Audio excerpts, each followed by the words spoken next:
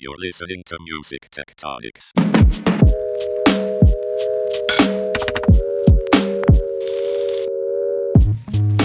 Welcome back to Music Tectonics, where we go beneath the surface of music and tech.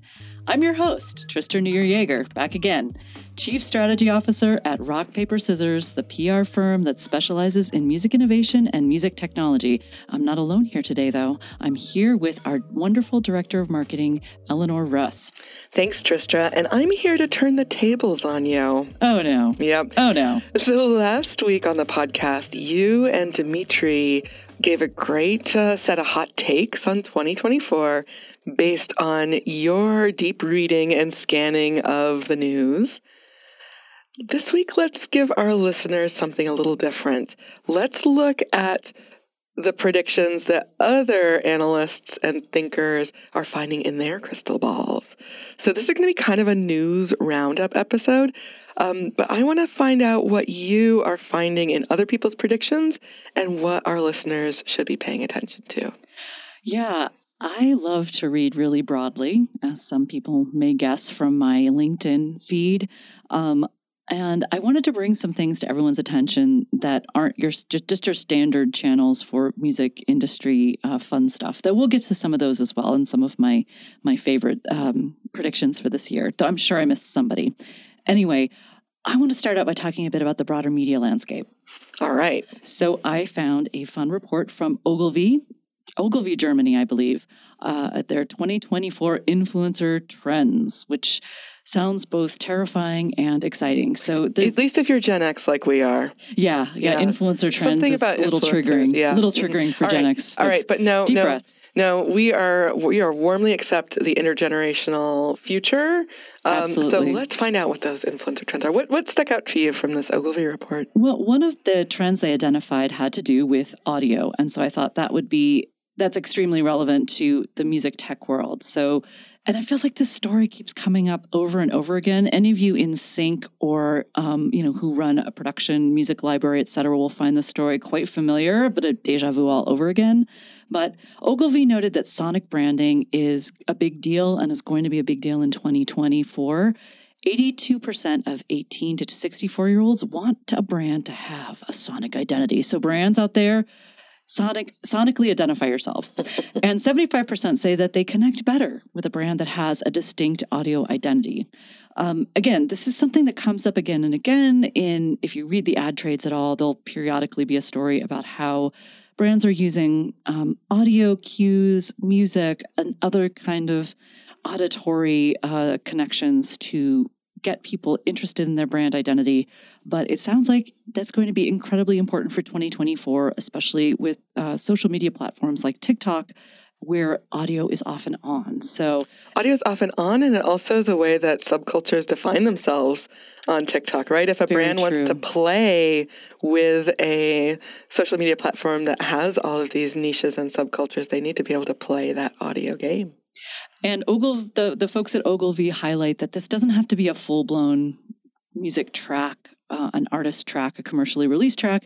It could even be a certain beat, a general kind of vibe, a use of a sound or a synth patch that is connected to your brand and its general feel for consumers. Interesting. See, as a marketer, that sounds like having a color palette and a set of visual assets that's really, familiar to me. And so it's interesting to think about audio in that same way, that it's about the vibe and it's about matching your style, your branding, rather than necessarily being a full-blown production. In some ways, it's like this is the year, I think, when media gets a little bit more synesthetic, which for some of us is really exciting. And so another thing that's also connected to TikTok that comes up in this report, and we'll link to some of these things in the show notes, don't worry, you can check them out yourself, is that live shopping is going to finally be a thing. Now, it's been a big deal in markets like China for years. And in some ways, it's kind of been a big deal in the U.S. I'm kind of surprised that no one's really drawing very few people are drawing the connection between QVC and TikTok Shop. In some ways, I see Gen Z Gen Z's QVC is TikTok Shop. But anyway, 31% of people believe that live shopping allows them to make more informed purchasing decisions, which I find really, really interesting. And combine that with the audio side of things, and we're starting to get like a really, really interesting new frontier, I think, for social commerce. And that's relevant to the music industry. Absolutely. Absolutely. One thing that is distinctive about TikTok Shop from QVC is how it really builds in the opportunity for user-generated content, that everybody on TikTok has the potential to be an influencer, that you don't need to negotiate a commission from the brand. You can put you can link to TikTok Shop items that you have no connection to that you just want to shill for. Interesting. It lets everybody kind of participate in that for good or for ill. Democratizing QVC for the whatever of humanity. All right. So while we're talking about media and entertainment, I guess live shopping could be considered entertainment. I wanted to turn people's attention to a really nice piece that Lucas Shaw at Bloomberg did, kind of a compendium of an informal survey he did with a bunch of media execs from across entertainment. And he kind of summarized, I mean, I'm not sure exactly what everyone's telling him, but he gave some really great summaries that I think are helpful for us to keep in mind in the music business. He was getting a lot of feedback from his group of informants that we should look forward to a lot more media mergers in 2024, as well as an ongoing ad crisis for certain legacy players like television. Generally, we're looking at a less is more era for everyone from video on demand, streaming media, film studios are going to be putting out fewer feature films, all of this stuff. So it's going to be a strange year for a variety of different reasons that are really depending on the vertical you look at. However, Lucas also seems pretty convinced that an AI celebrity will arise who will make $1 million in 2024. So we will cross that benchmark threshold. We'll unlock that achievement badge. And he points out that he believes experiences, and that again isn't just music, we're talking about sports and other live events, will be the fastest growing segment of entertainment in 2024. And that really seems to hold true to what other folks are saying in music itself and in live music in particular. Yeah. Can you talk a little more about what you think the music industry and music innovators can take away from Lucas's report? Well, I kind of brushed over it, but the idea of a virtual celebrity making a significant amount of money is a really interesting problem and opportunity for the music business. We already have lots of virtual music artists that have made an impact, especially, the Japanese market is one of the biggest homes of some of those artists. And I'm wondering, what will be, will they break through to a broader market? What will the picture be like? I think 2024, we could definitely see a lot more virtual figures making bigger splashes in music. And of course, there are tons of humans behind those figures. I was just going to ask that. This might be kind of a dumb question, but if the AI celebrity makes $1 million, who is making that money? Who gets that money? A whole bunch of people. Yeah. From the mocap movement specialists, the folks, to the folks writing the songs. I've heard from other folks who have written songs for virtual artists and other, personas of that kind, that it's actually a really wonderful, new frontier for songwriters. Oh, interesting. It is. What it promises to take away on one hand, it gives to a whole other group of people who've always been in the background to some extent. That's so interesting because I think the nightmare that people hear when they see headlines about AI celebrities, AI music makers, is that there aren't humans behind it, or that the humans are just computer programmers or something. I don't know if people are entirely aware about all of the human songwriters that might be. I don't think fueling this. Yeah. I think there was that one, what was her name? Anna Indiana? No, don't talk, no. Sorry to bring up these difficult memories for everyone, but her repertoire and performance was completely AI generated, and it was not a satisfying experience for most listeners. So it's a good proof of concept, I think, is probably the goal. No, I mean, no shade intended for the people. I was an experiment, clearly, but I think it demonstrates that the balance between AI and human when it comes to these virtual influencers or virtual celebrities is extremely important and quite delicate. Mm. Well, let's shift our attention a little bit closer to the music industry. Can you talk about some of the predictions and reports that are getting you most excited? Now, if any of you haven't seen Media's 2024 predictions, and it's gotten a lot of great coverage from people who are way smarter than me, I would recommend go check that out. They have a great report, gave a wonderful webinar, sort of highlighting some of their findings. But there's a few things that, to summarize the summaries of the summaries, I think will be really important for people to keep in mind. Mark Mulligan and especially kind of emphasized that, I believe it was Mark, that emphasized that music is at a hard fork. So in some ways, we're looking at, with some of the new policies at Spotify, for example, with a bunch of other developments, we're looking at the sort of bifurcation of the music business, if we can call it that, or the music world, the musicosphere, the musicverse. So there'll be a lot of casual creators who are making things in the moment, who don't really intend to ever commercially release, or if they do, it's just like for shits and giggles.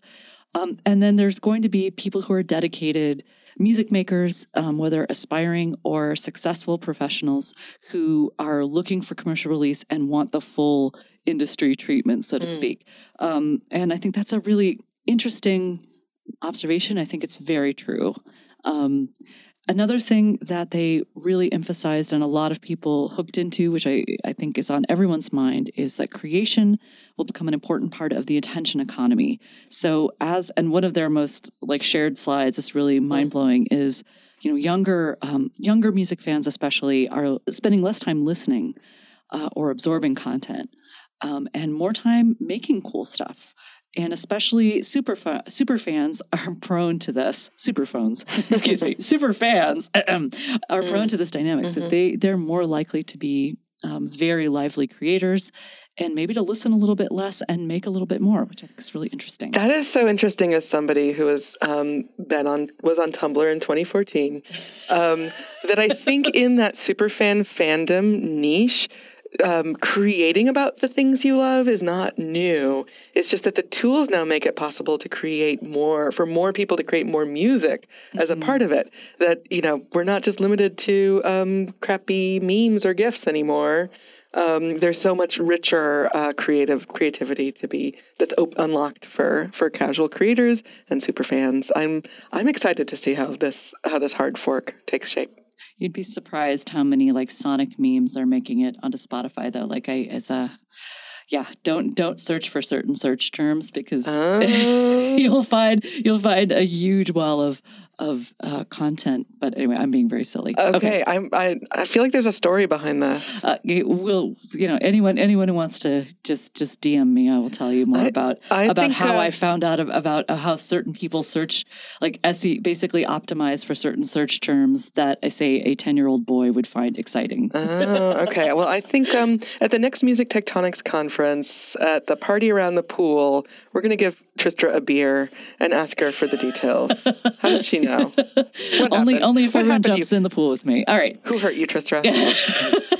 Who hurt my ears? All right. So let's talk for a second, though, more about that. So that's the sort of the broader picture of of music making as an activity. Think Tank had a really lovely rundown of some interesting predictions from different folks. And they cited some statistics and other trends that I think have much more relevance to the established industry. So, for instance, they see 2024 as a year that catalog sales continue. So there's been a lot of complicated press circling around Hipgnosis and its struggles. But even folks like Jay Gilbert are predicting that worldwide music copyright value will increase from the 41.5 billion we're looking at now to 50 billion in 2024. So a pretty significant jump and a kind of interesting trend that despite some of the turbulence seems to be ready to continue. Maybe as part of the growing value of copyright, major labels will start using AI as a forensic tool to protect artist identity and their IP. So there's going to be more and more sophisticated ways to trace how music is being used, whether it's being used to train AI. I mean, I've already seen some attempts to combine AI and blockchain in order to protect IP from being used sort of in training without the IP owner's awareness. And then there's things like spawning. So that's going to be using forensic AI will definitely become part of the music tech stack for a lot of labels and rights holders. Interesting. It sounds like, do you think we're at the beginning of kind of an arms race that AI generation and forensic AI are going to be? Because I feel like we are that way for things like streaming fraud and, right, or for attention economy-based advertising, right? So, what do you think? Do you think?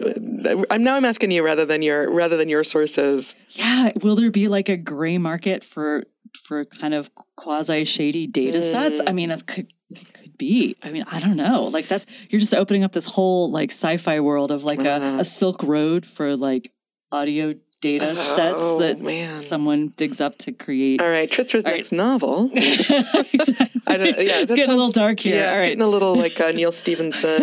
Exactly. Okay. All right, we've got to get deeper into AI. I mean, it's been what everyone's been talking about, and there's so many interesting frontiers taking shape before our eyes. So let's get to that after a short break. Dimitri here. Hey, are you coming to the NAMM show in Anaheim, California? I love checking out the musical instruments at the annual trade show of Music Gear, but I'd rather do it with you. So we're teaming up with the MIDI Association to hold a Music Innovators Meetup at NAMM. Meet all the instrument, software, and app innovators in one room. We'll pass the mic so you can match names with faces, and then we'll have an open schmooze fest. Meet at the MIDI Association booth number 10302. That's 10302 in the Convention Center on Sunday, January 28th from 11:30 a.m. to 12:45 p.m. And keep an eye out on the show floor for the guy in crazy pants. That's me. I'll be looking for the mad inventors and creative geniuses of musical gear to capture on video. Follow our Instagram at Music Tectonics for reels of my favorite finds from NAMM. Plus, we'll bring some of the best music-making innovations at our next free online event in February and on upcoming podcast episodes. Find out more at musictectonics.com and sign up for our newsletter so you're the first to know.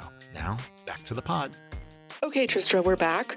What else are you seeing out there about the future of AI in the short term? Yeah, so I want to direct people's attention to a very well-named outlet called Purple Sneakers from Australia. I wanted to sort of, let's broaden the English language perspectives here.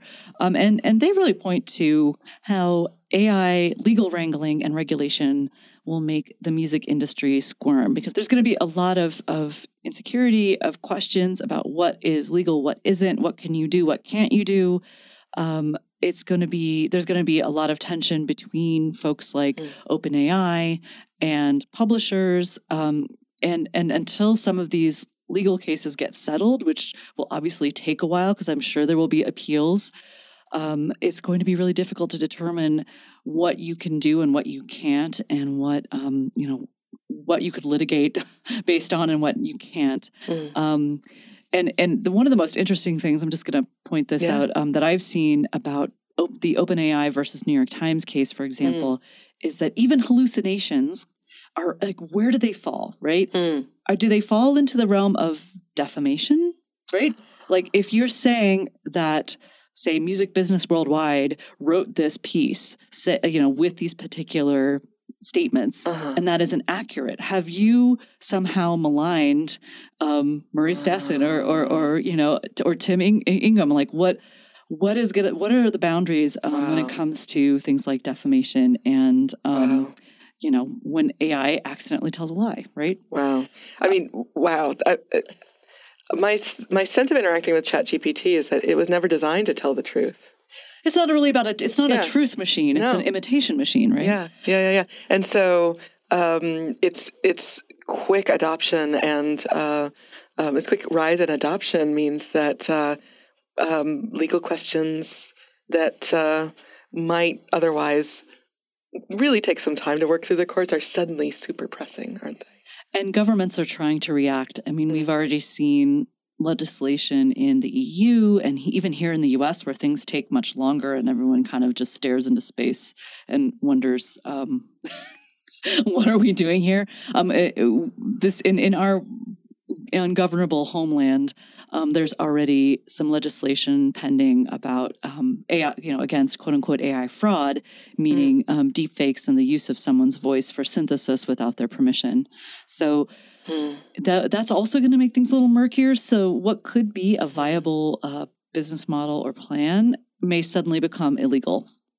Wow. So that's always an interesting place to be. In general, a lot of folks from the sort of poli-sci and threats, international threats world are looking at these issues. For example, Eurasia Group had in their kind of like biggest threats of 2024, always cherry reading. You always want to read these when you're on a rainy day and kind of a bad mood. Just makes things even worse. So, for instance, they write, responding to AI is less about regulating the technology, which is well beyond plausible containment, than understanding the business models driving its expansion and then constraining the incentives, capitalism, geopolitics, human ingenuity, that propel it in potentially dangerous directions. So what I think that means is, as a lot of people like to say, the genie's not going back in the bottle, but we need to think about the business models that could nudge this technology in a beneficial or detrimental direction. And that's relevant to music as well. Yeah, could you talk a little more about that? How do you think the music industry might play into these larger trends? Well, I mean, I could be wrong, and I would welcome people to clap back at me about this, but it seems like the industry is desperately trying to take a more constructive view of this technology, perhaps because everyone sees that they're not going to be able to make it just go away or to sue it out of existence. And I think we learned a lot from the digital transition and like the Napster days that, lawsuits, especially suing music fans, is not a viable path to finding a new business model in the face of deep technological change. So I think the industry is better. I like to think it's better equipped. Again, if you feel differently, let us know because I'm curious about your perspective. Is a little bit better equipped to embrace this tech and use it for its own ends, as opposed to just letting it propagate in the wild and then trying to clamp down on it, which is not the easiest. Is not going to be possible. So that's a little bit vague, but I hope that that's kind of an answer to your question. All right, well, let's dig a little further. I think you have a few other AI literate predictions and reports you wanted to dig into. Yeah, sorry about that, everyone. There's one more point, and Janelle Borg of Amplify You made a wonderful prediction related to marketing trends. She really sees AI customization coming to the fore, and I really think for marketing, that could be a real boon to a lot of artists and labels. So, and I guess publishers too.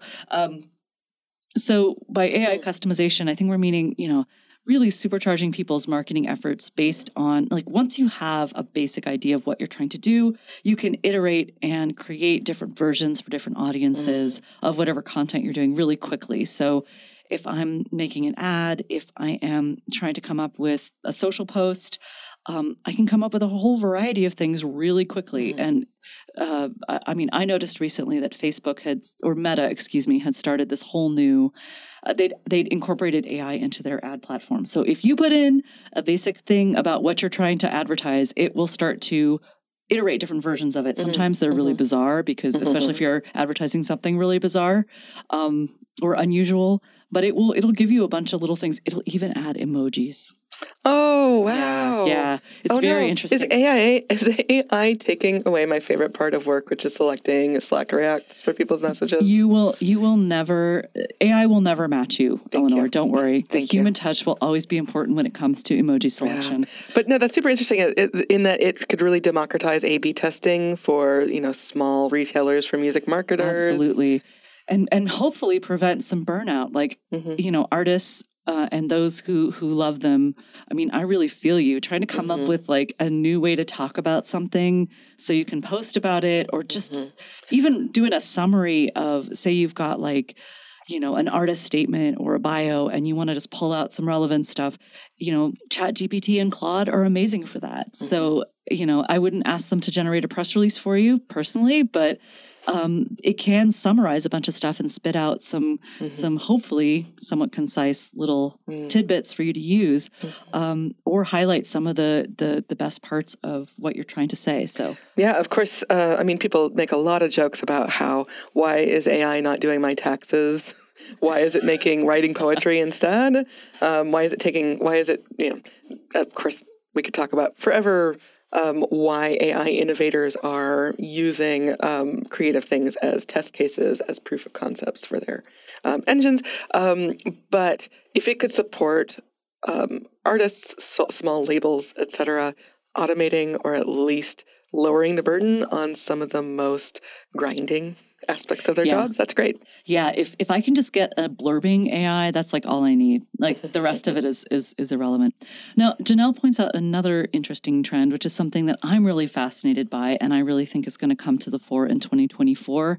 And that is an emphasis among artists on subscriptions and exclusive offerings to their fan base. This kind of plays into the obsession, the sort of chant that we hear from in every CEO letter about superfans and offering superfan products, such as I think what Sir Lucian Grange, as how he phrased it in his kind of 2024 kickoff letter. He's the CEO of, I think he's the CEO. I can never remember people's titles. He's the head dude at UMG. Yeah. I am a music industry professional. All right.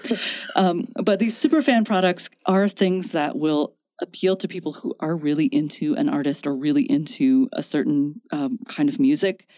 And the nice thing is these are way more fun for most artists to create, I think, and way more rewarding in terms of the love they get back from the people who enjoy these offerings, I would argue, than simply putting something up on Instagram, which, you know, but making something cool and having people engage with it, that is really fun. So Janelle's seeing that as part of the future year ahead. And I agree.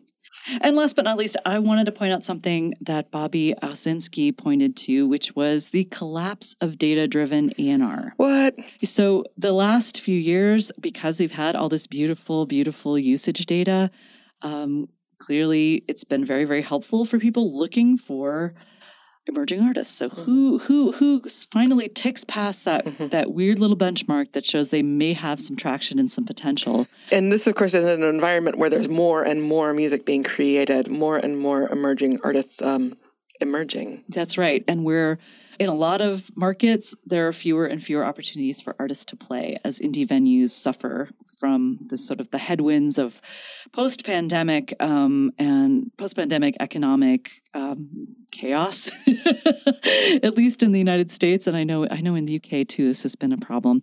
Anyway, but Bobby sees a future where more A&R is being done the old-fashioned way, by people going and listening, seeing a band, engaging with an artist, and figuring out, you know, who might have the potential to become a long-running hit maker, even if they're not going viral right this second. And I think that's really great because I think that will, you know, viral stuff could be awesome too. And I think a mixed strategy makes a lot more sense, however, because you really can't tell. I mean, not everyone's going to be a Lil Nas X who comes out of nowhere like a meteor and then somehow figures out how to stick around. There's going to be a lot of people who maybe have a viral hit and then disappear because that was it. They were, you know, or they were an influencer and weren't really made to be a music artist. Right. All right. That's all I got from other people's All right. Well, crystal thanks balls. for this whirlwind tour of other people's crystal balls. I feel like I'm peering into some. Yeah. Okay. Well, I'm really excited to see how these things play out, and I'll be checking back in with you over the course of the year on what we see happening. But I want to hear a little bit about your year ahead. Well, I kind of felt like I've been advocating for certain things, and I need to, live by what I preach. So I've decided to make a personal resolution for 2024 to support more independent artists. And specifically, I want to buy at least one music project a month from directly as possible from an indie artist. So if the dream would be I put a stack of bills into an artist's hand in return for a flash drive or whatever they send me, a Dropbox link. If that's not possible, I will go to something, I'll go to a platform that will benefit them the most or their website. But I want to go out and support people directly. And I'll post who I'm supporting on LinkedIn. And maybe you can tell me who you're listening to and I can find more people to give my money to. Because I really want to help indie artists this year. And I'm really excited what I'm going to discover. I'm going to look for younger artists. I'm going to look for artists from genres that maybe I don't listen to every single day. So they won't all just be like 24-year-old goths. Maybe a few goths in there. All right. If you want to follow along on Tristra's project, she's Tristra Yeager on LinkedIn, I believe. Is that yes. right? Yep. Well, let's link to your profile in the blog post, the show notes that go along with that episode, if that's okay. Of course. Yeah. Of course. Let me tell you, following Tristra on LinkedIn is a trip. You always have, and she always share really interesting articles and insights from the music industry, and then those slightly adjacent areas that have so much to tell us about where the music industry is going. And then also just some crazy utopians in Indiana sometimes. It happens. Yeah. Awesome. Thanks for joining us and for spending your half hour or so with us. And let us know if you've seen any great predictions that we missed that we should be aware of, because I'm eager to hear what you have to say. Thanks for listening to Music Tectonics. If you like what you hear, please subscribe on your favorite podcast app. We have new episodes for you every week. Did you know we do free monthly online events that you, our lovely podcast listeners, can join? Find out more at musictectonics.com. And while you're there, look for the latest about our annual conference and sign up for our newsletter to get updates. Everything we do explores the seismic shifts that shake up music and technology, the way the Earth's tectonic plates cause quakes and make mountains. Connect with Music Tectonics on Twitter, Instagram, and LinkedIn. That's my favorite platform. Connect with me, Dmitri Vitsa, if you can spell it. We'll be back again next week, if not sooner.